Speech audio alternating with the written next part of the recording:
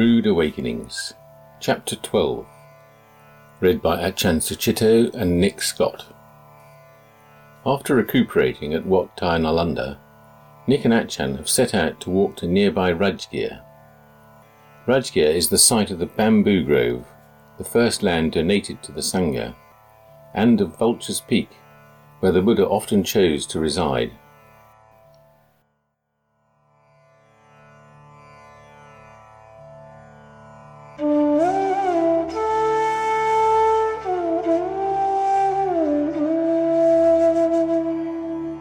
Chapter 12, Letting Go.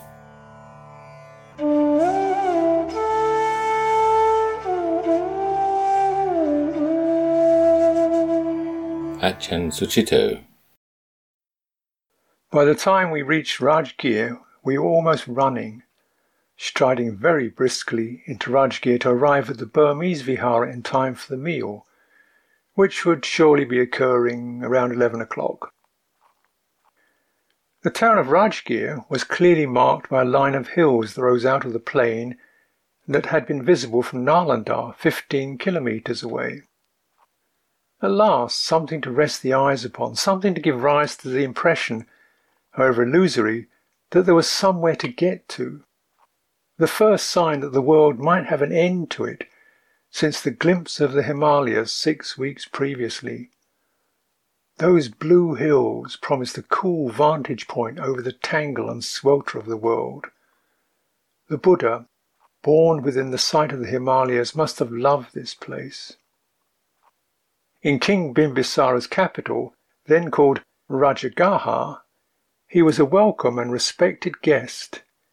When he was not staying with the Sangha in the bamboo grove, the park that the king had given him just outside the town, he would have been living in those hills on Vulture's Peak. From that crag he could have looked down over the town and the forested plain, with the great birds slowly wheeling below him. To arrive at such a serene place within oneself is difficult. For the pair of us to feel balanced and calm simultaneously, for more than the occasional delightful moment, was well nigh impossible. Mostly it was like flying with a broken wing, and in that state we did absurd things. For no real reason we had dallied on the way, with a stoned sadhu in a bat-infested temple, and later in a nearby village where a shopkeeper had implored us to stop and have tea. Then, having subscribed to the being with what turns up mode of thought, we switched back to destination fever, and found ourselves hastily pounded along the main road at, Nick timed it, 7 kilometres per hour. A strange sense of foreboding accompanied the otherwise reassuring perceptions of the hills. Rajagaha had been the place of betrayal, of the struggle for power. The narratives in the Buddhist scriptures refer to two simultaneous conspiracies that came to a head in Magadha's capital, that of Devadatta to wrest leadership of the Sangha from his cousin and teacher the Buddha, and that of Ajatasattu to take over the kingdom by disposing of his father King Bimbisara. Having attempted and failed to take over the Sangha by implying that the Buddha was too old, Devadatta later made arrangements for assassins to murder the awakened one. When this failed, the assassins were all converted by the Buddha. He himself set a boulder rolling down from one of the crags to where the master was walking. It struck a rock and shattered, but a fragment had grazed the Buddha's foot. Rebuked and warned by the Buddha, Devadatta was ostracized from the Sangha and caused a schism by attempting to create his own order, one that would adhere to stricter standards than those advocated by the Buddha. In this way he hoped to justify his desire to lead the order with the need to develop a purer lifestyle, now that the Buddha was over the hill and had got soft. This too was unsuccessful. The master sent his two chief disciples to visit Devadatta's Sangha, and in one night of Dhamma talks they won the bhikkhus back to the original path. Devadatta's friend, Prince Ajatasattu, had been more successful. His father had discovered and foiled one of his plots, and having caught his son and pardoned him, he abdicated in his favour. That wasn't enough for Ajatasattu. When he became king, he had his father imprisoned and later murdered. It became part of the family tradition. As Magadha waxed powerful and took over the Vajjian Confederacy and even Kosala, 4 generations of Ajatasattu's descendants murdered their fathers. Hatred is never cured by hatred, only through kindness. This is the eternal law. It might have been partly my associations with Rajagaha, but I felt wrong. The race along the road was so absurd it was funny, but behind the events, the vision was fading and little things were getting at me. Nick losing things, for example. Nearly every day he would lose something, a clock, a pen, an item of clothing, and he never seemed to take any steps to remedy the habit. Then there was not one day that he got the chanting right. Simple things like mixing Buddha up with Dhamma and chanting, "I bow to the Bama." Maybe it was on purpose. Sometimes I doubted whether he was really into the spirit of the pilgrimage, dismissing the local people abruptly, but goggling over the bird life.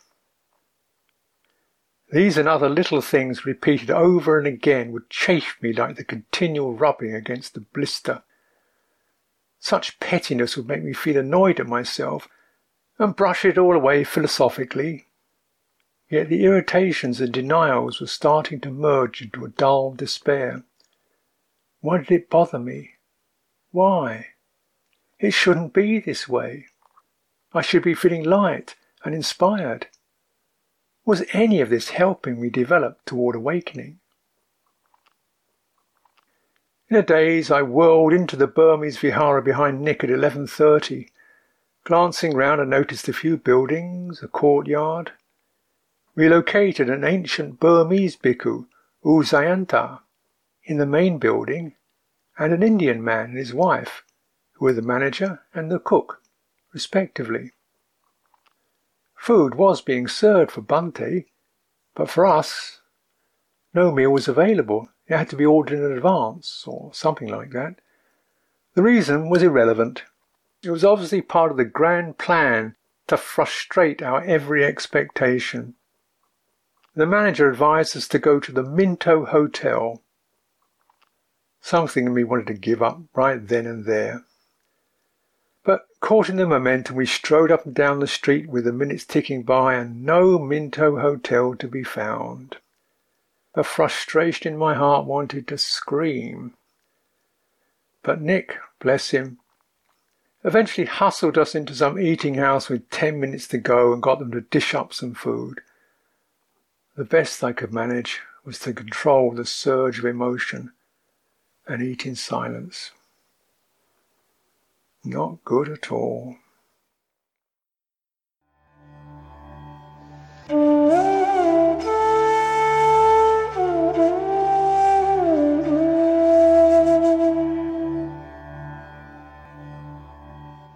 Nick Scott. We went back to the vihara after our meal, and the manager took us up to a room on the roof. We seemed to have the building to ourselves. Once we had washed, unpacked, and paid our respects in a less flustered second meeting with Venerable Sayanta, I went off to have a look around. Across the road from the vihara was a large, flat, open area. It was perhaps 500 yards across, surrounded by a slight mound, raised some 10 feet above the ground, and it had at least 4 games of cricket being played on it, as well as local people crossing it, and a small herd of goats trying to find something to eat in one corner. This, it seemed, was the remains of New Rajagaha, the city built at the time of the Buddha, as the new capital of the kingdom of Magadha. The Buddha would have come here on his arms round when it was a thriving and very important city. The slight mound circling it was once the old city walls, and remnants of the towers beside the old city gates could still be discerned. I only knew all that, though, from later looking at a tourist leaflet. What it actually looked like was a big, barren public space, which to the locals is what it was. The ruins of New Rajagaha are on the edge of modern Rajgir. Beyond the cricketers and goats could be seen the start of the shops and marketplace. On the other side of the ruins, and beyond the vihara, were the hills, the first break in the Ganges plain since we started walking. They rose steeply, with a narrow valley cutting into them opposite the vihara. This valley was once the entrance to Old Rajagaha, the original capital of Magadha. Old Rajagaha had been protected inside the natural fortress of the hills, but during the time of the Buddha, the kingdom had grown sufficiently that King Bimbisara felt confident enough to move the city out onto the fertile plain. The Rajgir Hills are an outlying portion of the central Indian uplands, which start 20 miles further south. This rolling plateau, known as the Deccan, is an ancient area of worn-down mountains, much, much older than the Himalayas. On its northern edge, it has been dissected by rivers flowing down into the Ganges plain. As the sediment in the plain has built up, the leading edge of the uplands has been buried, leaving the outlying higher bits, like the Rajgir Hills, sticking out of the plain, rugged islands in a flat green sea of cultivation. The Rajgir Hills sweep round in an arc, with two arms trailing off together to the southwest as a double ridge. There are only 3 gaps through them to the flat area contained in the middle. They made the ideal protection for a capital city, and were the reason the kingdom of Magadha grew to prominence. The rocks of these hills are old and the soil so poor that in the past the hills were left as forest. They were still shown as such on my old 1940s maps, but by the time of our visit the demands for wood by the ever-growing population had denuded them. From the vihara, all I could see were bare stony slopes, rising up some 500 feet, scattered with the occasional boulder and rocky outcrop. But each evening, lines of poor people, mostly women, would come into town past the vihara with piles of wood on their heads, large bundles of long, thin branches, or long sticks made from split logs. They held them with one hand, the wood overhanging forward and back, and rocking gently as they walked. The multitudes of the plains have to have fuel to cook their food, and as they cannot afford coal or gas, they use wood, if they can get it.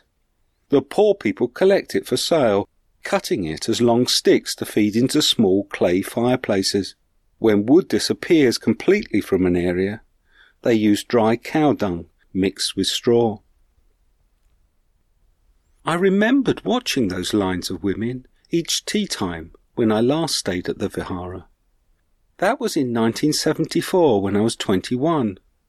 I'd been in India for over a year and I was travelling alone. The friend I'd come with had stayed on in a Hindu ashram, but that hadn't appealed to me. I was put off by the emphasis on gurus and all that devotion. Buddhist meditation interested me, though, and I'd booked a place on a meditation course taught by a man called Goenka to be held in the Burmese vihara at Rajgir. I'd arrived the night before it was due to begin, as had a pleasant young English public school chap. The next morning we sat together on the terrace, drinking tea, playing chess, being ribbed by an American for being so English, and watching the course assemble around us. Old Venerable Sayanta was there, but only in the background, as the course was organised by a small group of Goenka's Western disciples. By the evening, over 150 Westerners had arrived, mostly in their 20s and dressed in a great assortment of styles and colours. The early 1970s was a time when it was easy for the young to travel. There was full employment, and none of us felt any need to settle down to a career. India was a favourite destination, and if you were in India, you had to learn meditation. The Vihara couldn't have taken any more. We were sharing rooms, 4 in the one I was in, and we were knee to knee in the meditation hall. Goenka seemed a jolly, rotund and wise chap, sitting at the front on a small dais beside his rotund Indian wife. And all he taught was meditation, which he presented in a very rational way. He referred to the Buddha and his teachings, but there were no Buddha images and bowing, or anything else I would have found hard to swallow then. The courses were 10-day intensive meditation retreats, each day scheduled with 10 hours of sitting meditation, and we were supposed to be completely silent. Goenka would continually encourage us to keep at it. He would start each evening talk in his deep, mellow Indian voice, with phrases like, 3 days are over. There are only 7 days left to apply yourselves. It was jumping in at the deep end. Very difficult at first, but as long as you stuck at it, you were going to learn to swim. The meditation teaching was all about technique. 3 days of Anapanasati, focusing on the breath as a meditation object. That was followed by what Goenka called Vipassana meditation, slowly taking your awareness over the sensations in your body from the top of your head to the tip of each toe. 4 times a day there was a 1-hour period of maximum determination. I was very impressed with how the old students, as they were called, could sit perfectly still for the whole hour of these, while I went through agonies trying and failing to do it myself. During the course we'd meet the teacher in small groups to discuss our progress. I had overheard a Western Buddhist monk on the course ask Goenka what sensation he should concentrate on when speaking, to which Goenka gave a very detailed answer. When it was my turn, I asked the same question, in the hope he would treat me equally seriously. Goenka was not impressed. He just told me it was supposed to be a silent retreat. I hadn't been an entirely exemplary student on that first course. I had discovered, during one of the periods when we were supposed to be practicing in our own room, that if I closed the shutters and lay on my back, a slight gap under the shutter allowed the reflected light from the sun to project a full, upside-down, faint image of the courtyard outside onto the back wall of the room, like a home movie. The room was acting as a pinhole camera. It was like that for most of the morning, and I'd invite other students in, and we'd lie there watching the toings and froings of the amazing upside-down world. On this visit, I wanted to know if the image was still there, but the room was being used by a large family of Bengali Buddhists from Calcutta. The idea of trying to explain to them that I wanted to lie on my back in their darkened room was just too much. I discovered something else, though, on this visit that proved just as evocative. When filling in the registration book, I looked back through it to see who might have stayed in the Vihara recently. Skipping through several pages filled with foreigners' names, nationalities and addresses from the past few months, suddenly there was a leap in time, and I was looking at the list of people on that meditation course I'd been on 18 years previously. For some reason, the Vihara had got this old book from somewhere and was using up the empty pages. It was eerie. One of those things you can dismiss as coincidence, but leaves you wondering at the deeper reverberations in this world. There was my name, second on the list. The chap I had been having tea with came first. The Western monk had signed his pre-ordination name, Christopher Titmuss, someone we were to meet again later. And I recognised several other names, others who, like me, had gone on to become old students of Goenka. I must have eventually done some 30 of those meditation courses, first in India and then in England when I returned. I followed the tradition for 5 years with several of their teachers. Eventually, though, I tired of all the emphasis on technique. I'd taken the meditation to the point where I was beginning to become familiar with the space of the mind, and the insights I had didn't fit in with what we were being taught. So I left and explored other forms of Buddhist teaching, ones that had all that nonsense like bowing, Buddha statues and monks that I would have had trouble with at first. I still feel a lot of gratitude to Goenka. He must have introduced tens of thousands to the path by now. On this visit to Rajgir, my experience was to be much less benevolent. It all started with that ludicrous fast stomp into town. As with everything else we tried to do at Rajgir, it wasn't that our approach was any different. We'd stormed into other holy places in the same way, and been fed each time. It was just that we had become complacent. This time we enjoyed the stomping along, and just assumed that if we made it in time, we'd be welcome. It came as quite a shock when, having got there with no time to spare, we were turned away. It was a similar story on the second day when we tried to visit the Satapani cave, somewhere up on the side of the nearest of the hills. For Ajahn Sucitto, this cave was important, because it was there, 3 months after the death of the Buddha, that the elders of the Bhikkhu Sangha met to agree on the teachings and the monastic rules. That is known as the First Sangha Council, a very important event in the Theravadan tradition, as supposedly the teachings and rules they followed to this day were all agreed upon then. For myself, I wanted to visit the Satapani cave to find out if this was the cave I'd visited 18 years previously, at the end of that Goenka retreat. I remember wandering across the fields with 3 others to climb up to a lonely black dot on the hillside. They told me it had been lived in by the Buddha, and we sat there together in silence. Then when the others had left, I bowed for the first time to a small Buddha Rupa in gratitude for what I'd received. So Ajahn Sucitto and I set off in the morning for the Satipani cave, with what we assumed was plenty of time. We climbed the flights of stairs that started just beyond the Lakshmi Narayan temple, a giant pink building that looked as if it had been turned out of an ornate jelly mould. As we got higher, we could see down into the temple, its hot baths heaving with fleshy humanity.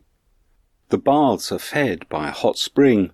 At the time of the Buddha, it ran into a secluded natural pool that he and his disciples used. It was popular then, but now it was so popular that one sight of the heaving mass of people made me drop the idea of a visit. It was difficult climbing in the heat, and we made pretty slow going. We stopped regularly to rest by the path, and once in a small Hindu temple where a priest demanded money as soon as we entered. Eventually we got high enough that the bare stony ground gave way to a scrub of a low coppice trees and spiny shrubs. Amidst it was a group of women cutting firewood, hacking at regrown branches with long wide knives. Their saris were old, worn and grubby, and they had cheap plastic bangles on their arms, the bright colours contrasting with their dusty dark skin. They called to each other as they worked, but as we laboured up to them, they fell silent and moved off quietly, further away from the path. Soon after that, dripping with sweat, we had to admit defeat.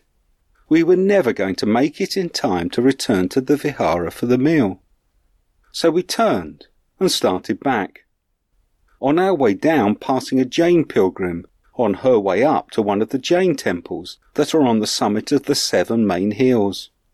Jains all seem to be from the merchant classes, rich enough to do a pilgrimage in style. This lady was late middle-aged, very overweight, dressed in a pure white sari, and she was being carried up by 2 men on a seat slung beneath a long pole that ran between their shoulders. The men doing the carrying were some of the same poor people as the women cutting the wood. They too were dark-skinned, small, and scrawny-looking, and their faces were knotted with the strain as they climbed the stairs. At that point I still hadn't realised that our luck had changed, and I made another attempt to visit the Satapani cave that afternoon. Ajahn Sucitto had the sense to stay behind. I left it till the cool of the late afternoon, and did actually get as far as the cave, a big rock overhang with dark recesses, and not the place I had visited previously. But I had no time to actually look at anything, let alone take in the spectacular view. 2 policemen were rounding up the visitors, as it was time to go back. I tried arguing with them, but to no avail. Bandits roamed the hills, and it was their job to protect the tourists. I had just one glance at the view over the vast plains stretching to the north. With more time, I was certain I could have spotted the places we'd walked through. Then I turned round and trudged back, along with 3 Japanese travellers totting video cameras, the policeman bringing up the rear. So much for visiting the Satapani cave. Another setback.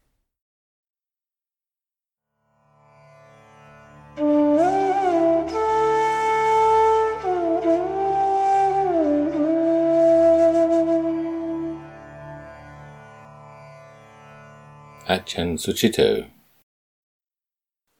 The new moon was December 16th. In the afternoon I wandered around the nearby bamboo grove. It was just a little way along the main road toward the gap in the hills that separated old and new Rajagaha. Right next to it stood a huge and immaculate temple of the Nippon Zammyo Hyoji. The monks and their supporters had done a wonderful job in restoring and caring for the ancient park. The grove had no buildings, it never had, but there was a lovely pond in the centering of the towering stands of bamboo. It had been a very special gift, the first gift of land to the Buddha, and an indication of the devoted support of one of the most powerful kings of the region. Even before Gautama's enlightenment, Bimbisara had recognized the quality of the young recluse and had asked him to return when he had realized his goal. Within a year or 2 of the awakening, the Buddha returned as promised, and the king brought his retinue out to pay their respects and listen to the master. At the end of the discourse, all those present declared themselves to be the Buddha's disciples. The king's proclamation was particularly moving. As a prince lord, I had 5 wishes. Now they have been fulfilled. If only I might be anointed on a throne. That was the first wish, and it has been fulfilled. The second was, if only I might encounter a fully enlightened one. That was the second wish, and it has been fulfilled. The third was, if only I may be able to honor that blessed one. That was the third wish, and it has been fulfilled. The fourth was, if only that blessed one would teach me Dhamma. That was the fourth wish, and it has been fulfilled. The fifth was, if only I might be able to understand that blessed one's Dhamma, and that too has been fulfilled. Lord, let the Blessed One receive me as a lay follower, who has gone to him for refuge for as long as breath lasts. It was painful to think that such devotion had not prevented the king from meeting a cruel death some 35 years later at the hands of his son. I turned away. Nobody was around in the nearby temple, so I drifted back to the homely Burmese vihara. It was friendly now, and to judge from appearances had aspired to elegance a few years ago. The meal had been served on a table with a tablecloth and old-fashioned, shiny cutlery. The Indian couple were quiet, friendly and efficient. Bunty was jovial and animated. Antiquated pictures of holy places in Burma decorated the dining room. But now that had all given way to the power lust of the current military regime, like Cambodia and Tibet. What refuge had Buddhism provided for any of them? The vigil wasn't so bad. We were in 2 rooms up on the roof. I sat outside the room with the stars and the gloom. You can't control the mind, you can't not care about it, you can't grasp it, you can't forget it. Let go of it, recommended Ajahn Sumedho. It doesn't always work like that. I don't see where I'm holding on. Some moments it did all drop, and what was terribly me was seen as a pattern of mind created by the wish to be clear or certain or accepted. That wish always hindered the natural peace of the mind. And when a letting go occurred, everything was light. The self-importance of despair was humorous, and you wondered how you could have forgotten that. I'll remember and do better next time, chirps the mind, assuming ownership and authority, and thereby paves the way for the next black hole when it can't bring about the same process. The whole trap was set around I am, the need to get life under control by figuring it out or attaining something.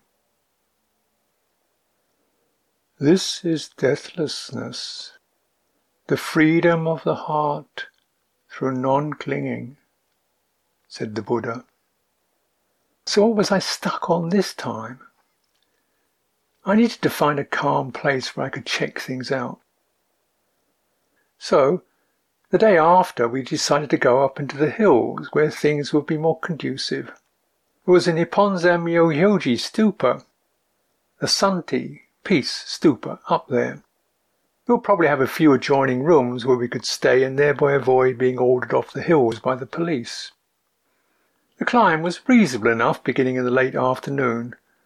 Nick couldn't bear to go round the long way via the road and the causeway, constructed apparently by Bimbisara as a convenient route to ascend to Vulture's Peak to see the Buddha. Instead, we had to take a shortcut, which involved following a narrow step path through the scrubby forest up the side of the hill. We even got to glimpse some giant blue antelope thing leading across our path into the scrub. "A nilgai," Nick said. He was very pleased. I was pleased too. Then the path ended at a Jain shrine, and we had to scramble through the scrub and thorn bushes, trying to guess which direction the stupa lay in. That meant blundering around after Nick, getting my legs torn, more painful floundering accompanied by inner mutterings. Eventually, just as the sun was settling behind the hills, its rays illuminated the peak of the stupa, not far off.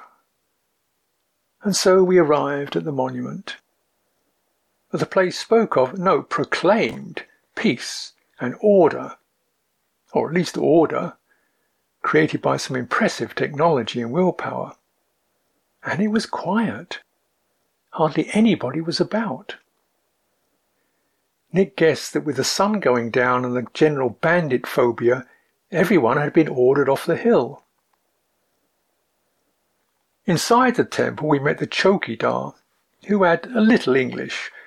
No monks were here. Tomorrow the nun would come, but tonight No one was here except him and 3 other Indian temple workers.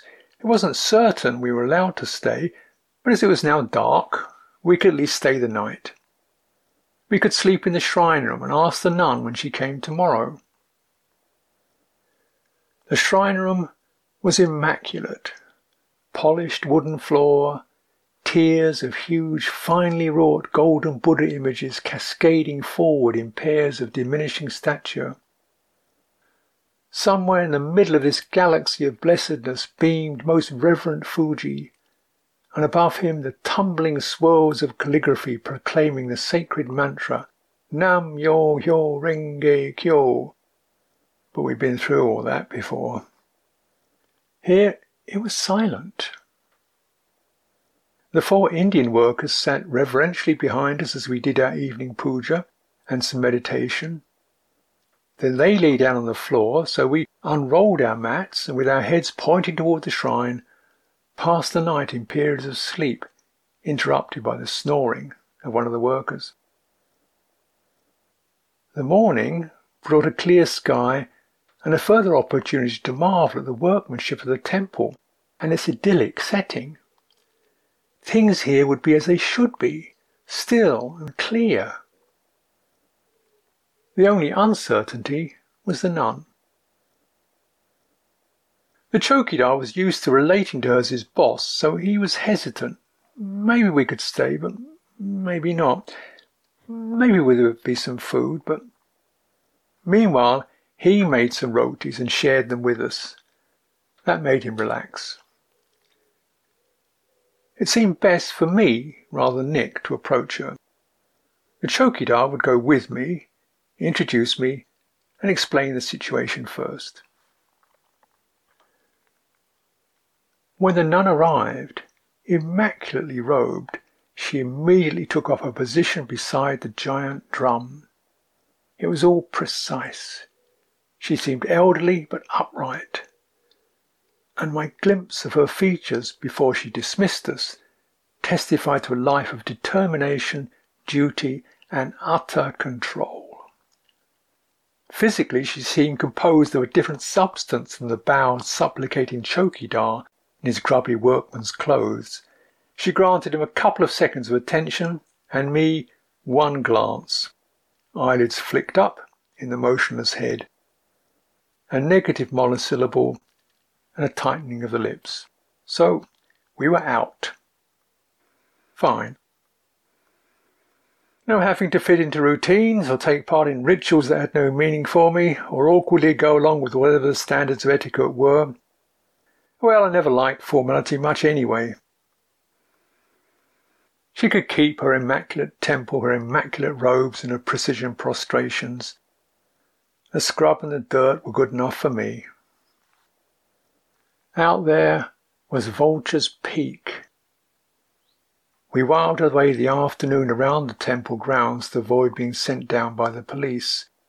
As the sun lowered, though, we surreptitiously made our way to the crag where the awakened one had spent many a day and night in meditation. It was still light, but nobody was about. The remnants of a tiny temple still sat on the crag, overlooking the valley that the ring of hills enclosed. My heart rose as we drew near. He had been here. His calm gaze had swept over those forested slopes and blessed the wildness. And below, just as I could now, he might have contemplated a pair of great birds slowly wheeling in the currents of air. With the merest flick or inclination of a wing, they would swing out to one air current and glide on another. Here, replete with understanding and compassion, the Master had let his mind move through the realms of form and formlessness in complete equipoise. Here, his heart inclining to ways and expressions that would reach us in our tangle, he had taught the good law. Vulture's Peak lifted us together on a point of balance. We entered the brick rectangle that defined the temple, bowed, offered incense, and let the chanting pour out as it would, homage to the blessed, noble, and perfectly enlightened one. The dwelling of an enlightened one is not a place to sleep. So when night dragged our minds down, we retreated a little way to the back of the crag. Nick found a cave, and I took shelter in a ring of rocks, resting in the place of vultures. Our morning puja back in the temple ruins preceded the dawn. While we sat there, the darkness, separated into sky and misty hill masses, paled and coloured into forest wreathed in mist beneath a tender sky, and then allowed the day to begin. With drumming, approaching from a distance, a familiar rhythm, and voices, wum wum wum wum wum wum,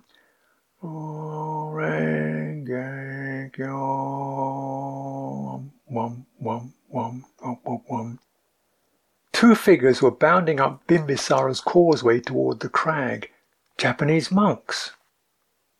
Striding up the crag were Reverend Nakazoto from Vaishali and the monk from the temple in the town, beating handheld drums. It was good to see them, grins and beams all round. They were on their way to Calcutta, and had stopped off to pay homage to Vulture's Peak. "Ah, Dr. Scott, we are lucky. I was wondering how to cash your cheque. Now I meet you here." Reverend Nakazoto's grin widened. Nick had forgotten to sign the cheque that he had left as a donation to the temple at Vaishali. So there it was. Reverend Nakazoto dug it out of his shoulder bag, and Nick signed it right there, in the Buddha's dwelling place. It was all much too crazy for words. I watched them go bounding back down the causeway, back to their car, which would take them to Calcutta. Things went so easily for some. For us, another restless day had begun. More people would be coming soon. Already a man had approached us trying to sell us incense. We had to go down. But the long forested valley and the line of hills stretching peacefully southwest towards Bodh Gaya told us which way to go from here. At the bottom of the hill was a jumble of stalls for the tourists. We moved on toward the forest across what had been old Rajagaha. The jail where the old king had been imprisoned by Ajatasattu was still there. Betrayed, imprisoned, and deprived of food, the old king's only consolation was to gaze at Vulture's Peak through the window of his cell. But death by starvation takes too long. Eventually, Ajatasattu grew impatient and had his father's feet cut open and the wounds stuffed with salt. It speeded the process up. It was time to get out of this harsh town.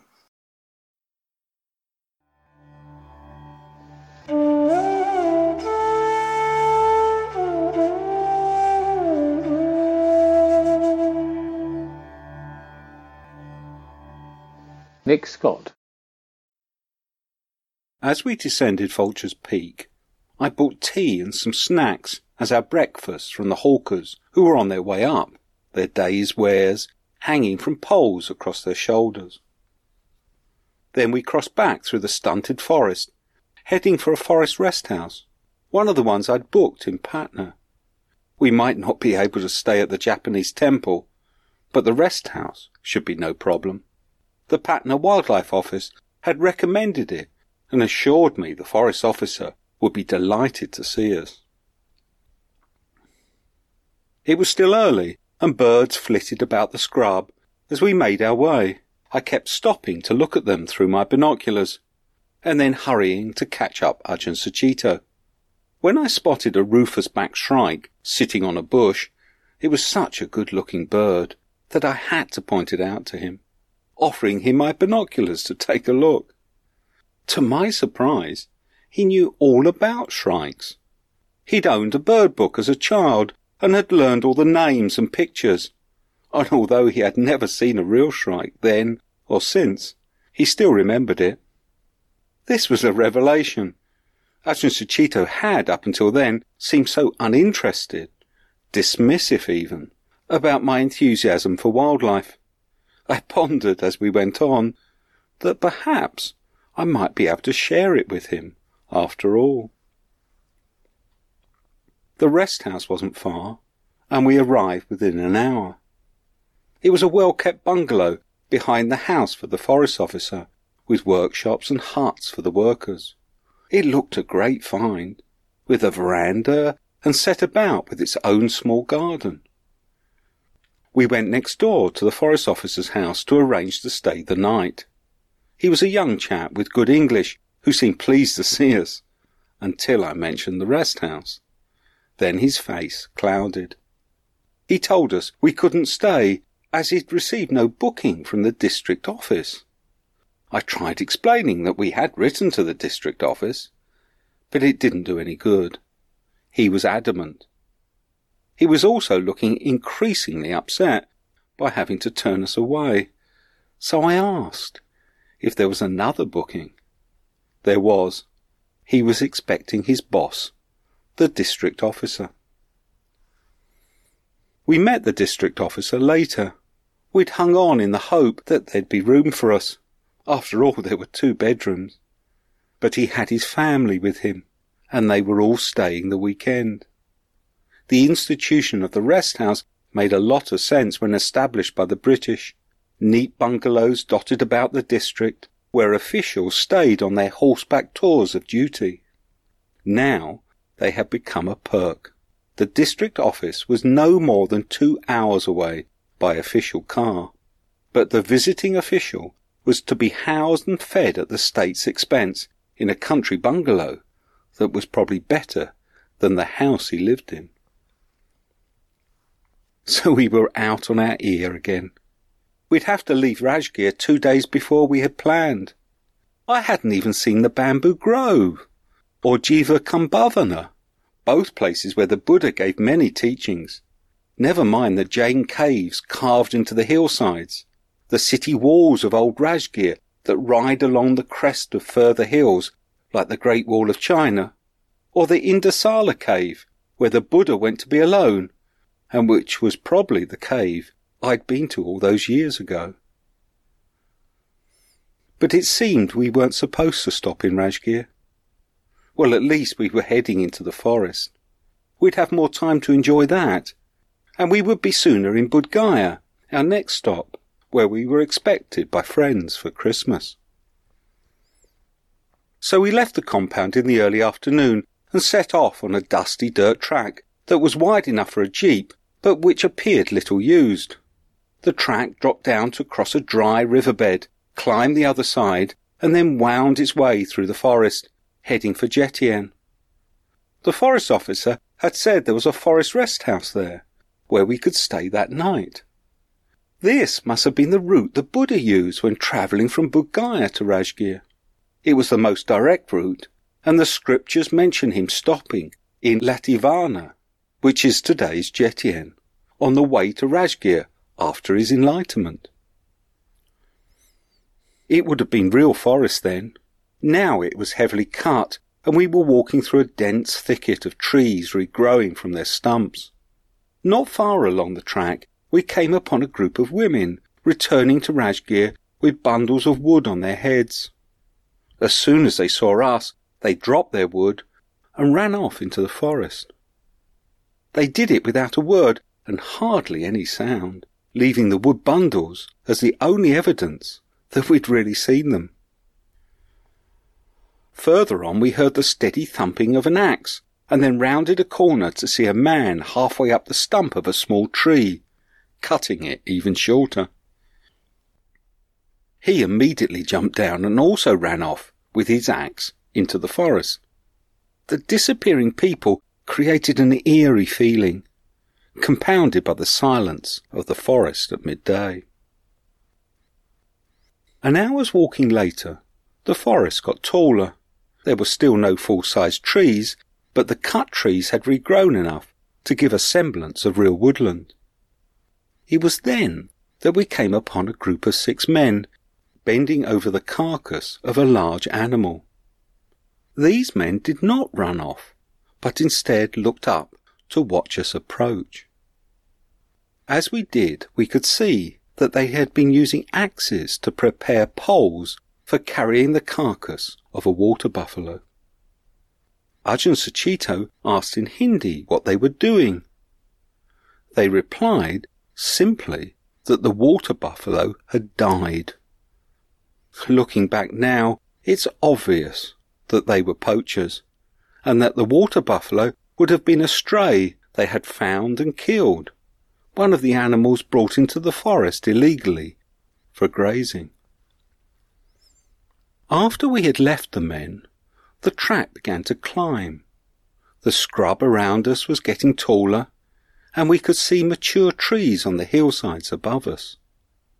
We were at last getting into real forest, and I felt elated to be amongst nature again.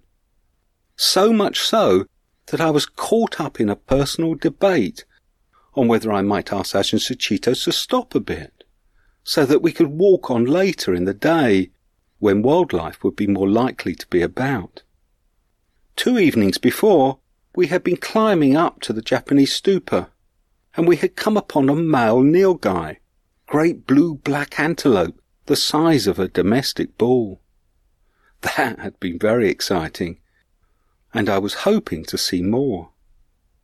I was so immersed in this that when I glanced back and thought I saw someone disappearing into the trees, it registered just for a second before I dismissed it.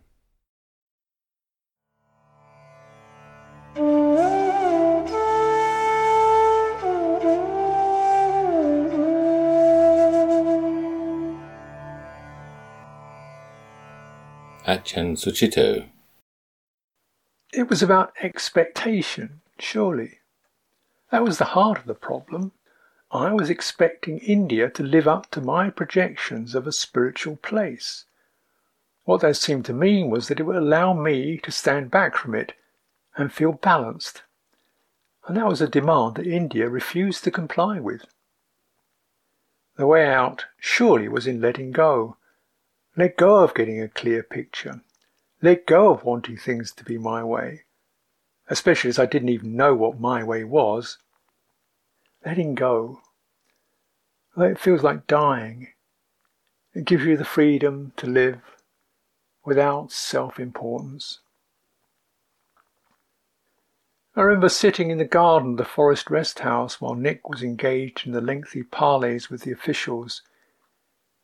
We were about to wander off through a forest supposedly infested with bandits. At one point, even talk of an armed guard arose, but one was not forthcoming. Oh well, I should prepare. There was nothing to prepare. Wait. I had a careful shave by touch, dipping the razor into my steel mug of cold water and fingering my chin and face. There. Ready to go into the unknown. We walked for an hour, my outer robe folded and tucked over the top of my bag. The bag was hanging on my left shoulder. Across my chest was slung the water bottle and mug, so that they dangled by my right side. It was from behind me on that side this little chap approached. He got hold of my mug, and as I turned, he asked in Hindi where we were going. There were others with him. They were the men who had been sitting on top of the dead buffalo. "To the next village," I said, as he tugged my mug urgently. "What is it? Do you want this thing? It's only a mug." Then everything blew up. Nick turned round with a menacing expression on his face Someone was tugging my robe on one side, while the first man was hauling frantically at the mug on its strap on the other. 3 men charged at Nick, who was crouched boxer style. He wheeled and hit them with his backpack, then ran off with the 3 of them in hot pursuit. I was being lugged in 2 directions simultaneously by the strap on my water bottle and on my bag. I could only try to get the stuff off and let them have it. But their pulling on it made it impossible. We were going round in circles, with their excitement spinning into frenzy. I had to stop this. Wait, let me get this stuff off. Momentarily they stood still. They all had axes and staves. The leader glared at me through twisted features and raised his axe. Funny how your mind goes clear when the options disappear. Why struggle against the inevitable? The only freedom was to go without fear. I bowed my head and pointed the top of my skull toward him, drew the blade of my hand along it from the crown of my head to the brow. Hit it right there. Something shifted. He backed off, waving his axe and muttering angrily. I stepped forward and repeated the action. Just give it away. Let it all go. Things settled. He lowered his axe. I slipped off the bag and the water bottle and stepped back. The 3 of them began excitedly picking over the treasure. I imagined that they'd rummage around, find there was nothing there of any value and run off. 2 of them picked up the gear and scurried down the track away. I felt shaky and sat down. Better keep cool. I started chanting softly. Then Nick ambled along with a smile, but without his pack or assailants. I've hidden the money. Bunty, you all right? His return signalled further frenzy. As his assailants returned, the men charged at him with their sticks and began swinging blows. Nick caught most of them on his arms. All right, I'll show you where.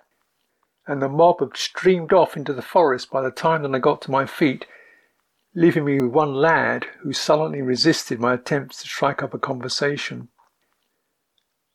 But he was mellow compared with the older men when they returned, without Nick or the bags. They jumped on me and pulled off the bag that I had around my neck containing the relics and the Buddha image.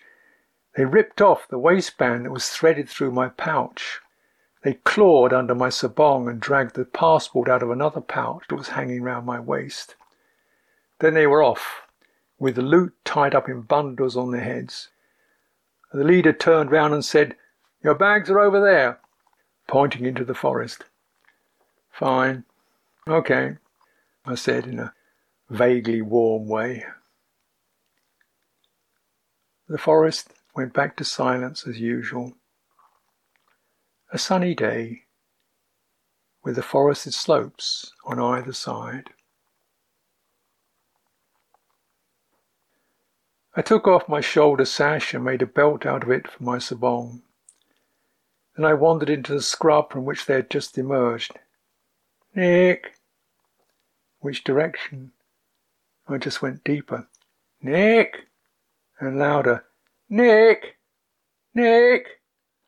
Maybe they'd killed him, or at least left him unconscious somewhere in a pool of blood. Nick! Nick! As I probed deeper, the land sloped upward and came to a crest from which I could look over the edge of a ravine to a scrub-filled valley. I scanned back and forth for some sign. Nothing.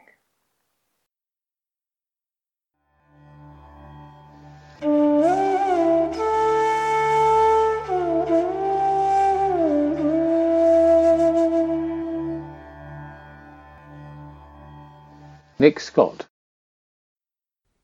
After the robbers had started to pull at Ajahn Sucitto's belongings, 3 of them turned on me. They came down the track towards me, each with a wooden stave in hand, and one of them with an axe. I've never been one for giving in to people easily, even when it was the sensible thing to do, and my reaction this time was typical. I wasn't going to let 3 small Indians rob me without some resistance. As they approached, I lunged at one of them. He backed quickly away, and then I turned on another, who then ran into the forest. I chased him, but as soon as I was out of sight, I cut away and took off. I'd escaped. I ran on through the forest, crashing through the trees and the spiny shrubs, oblivious to the cuts they were giving me. As I ran, I kept thinking that I should hide the valuables before I was caught. I was panicking, and I used the first thing I found, an old rabbit burrow. Into it I stuffed the camera, our money, and my passport. I quickly covered them with earth, then got up and ran on.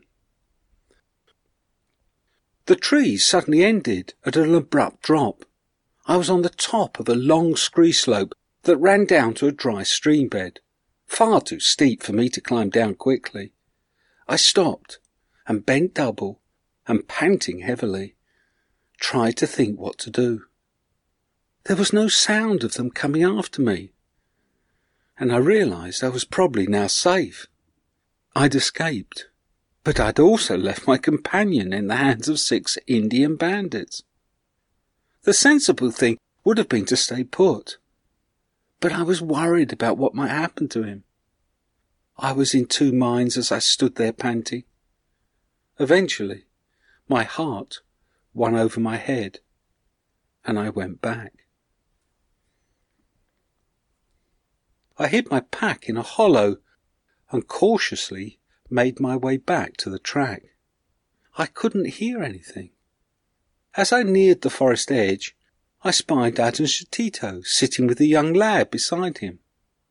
Beyond them, down the track, were the others, milling about and looking into the forest. Evidently, they lacked the courage to go in after me. As soon as I cautiously emerged, the young lad shouted, and they came running, all shouting and in quite a frenzy. This time I stood there submissively, but they still surrounded me and started hitting me with their sticks. One of them was shouting and gesturing, "Where is the money? Where is the bag?" I tried to say that it was okay and I'd take them, but my previous resistance had worked them into too much of a frenzy. They drove me, like some poor water buffalo, through the forest to the place where I'd hidden the bag. The whole way the blows continued, and even when they had the bag they didn't stop. The same man as before shouted at me something I didn't understand. He pointed at the hollow where the bag had been. He wanted me to get down there. But by then I was too frightened. I thought they might kill me, and if they did, they'd also kill Ajahn Sucitto. So, with my heart in my mouth, I leapt over the cliff and rolled and slid down the scree. It was a long slope, dotted with thorny shrubs, that cut me as I slid past. I ended up against some bushes at the bottom. I pulled myself up and looked back.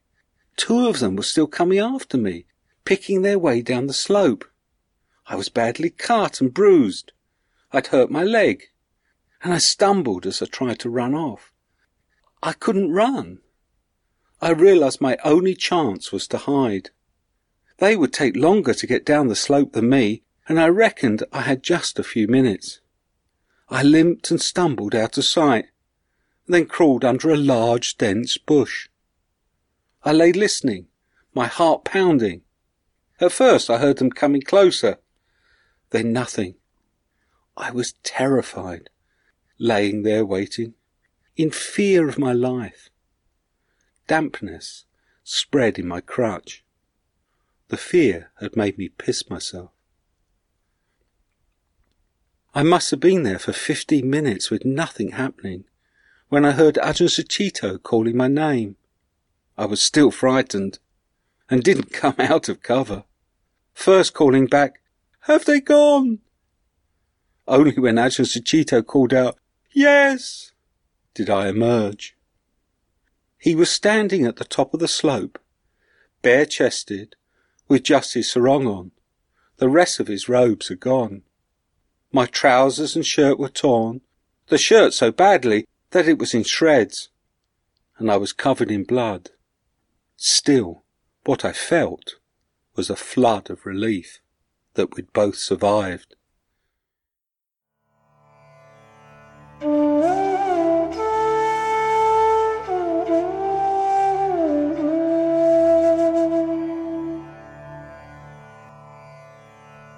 Ajahn Sucitto.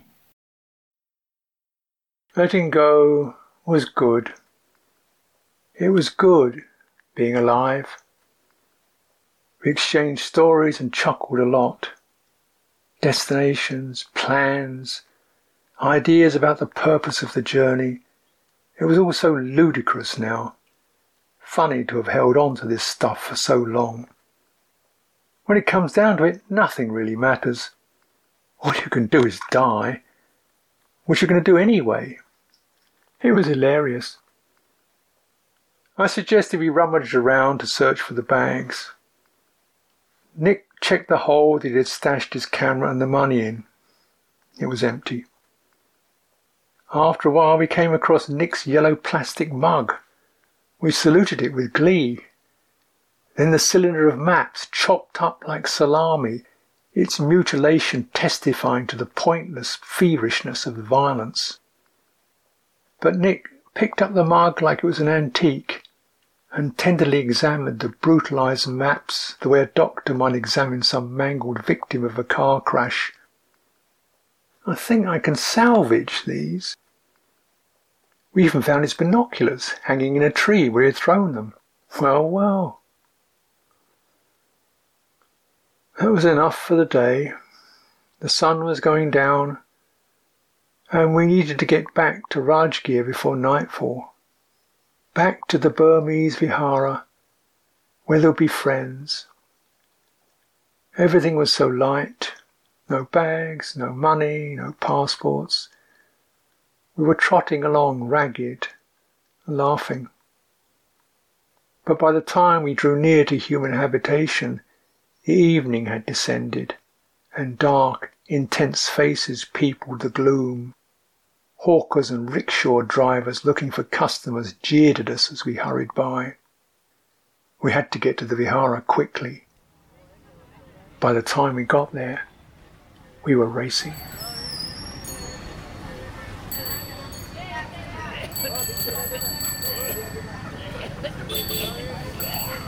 ₹50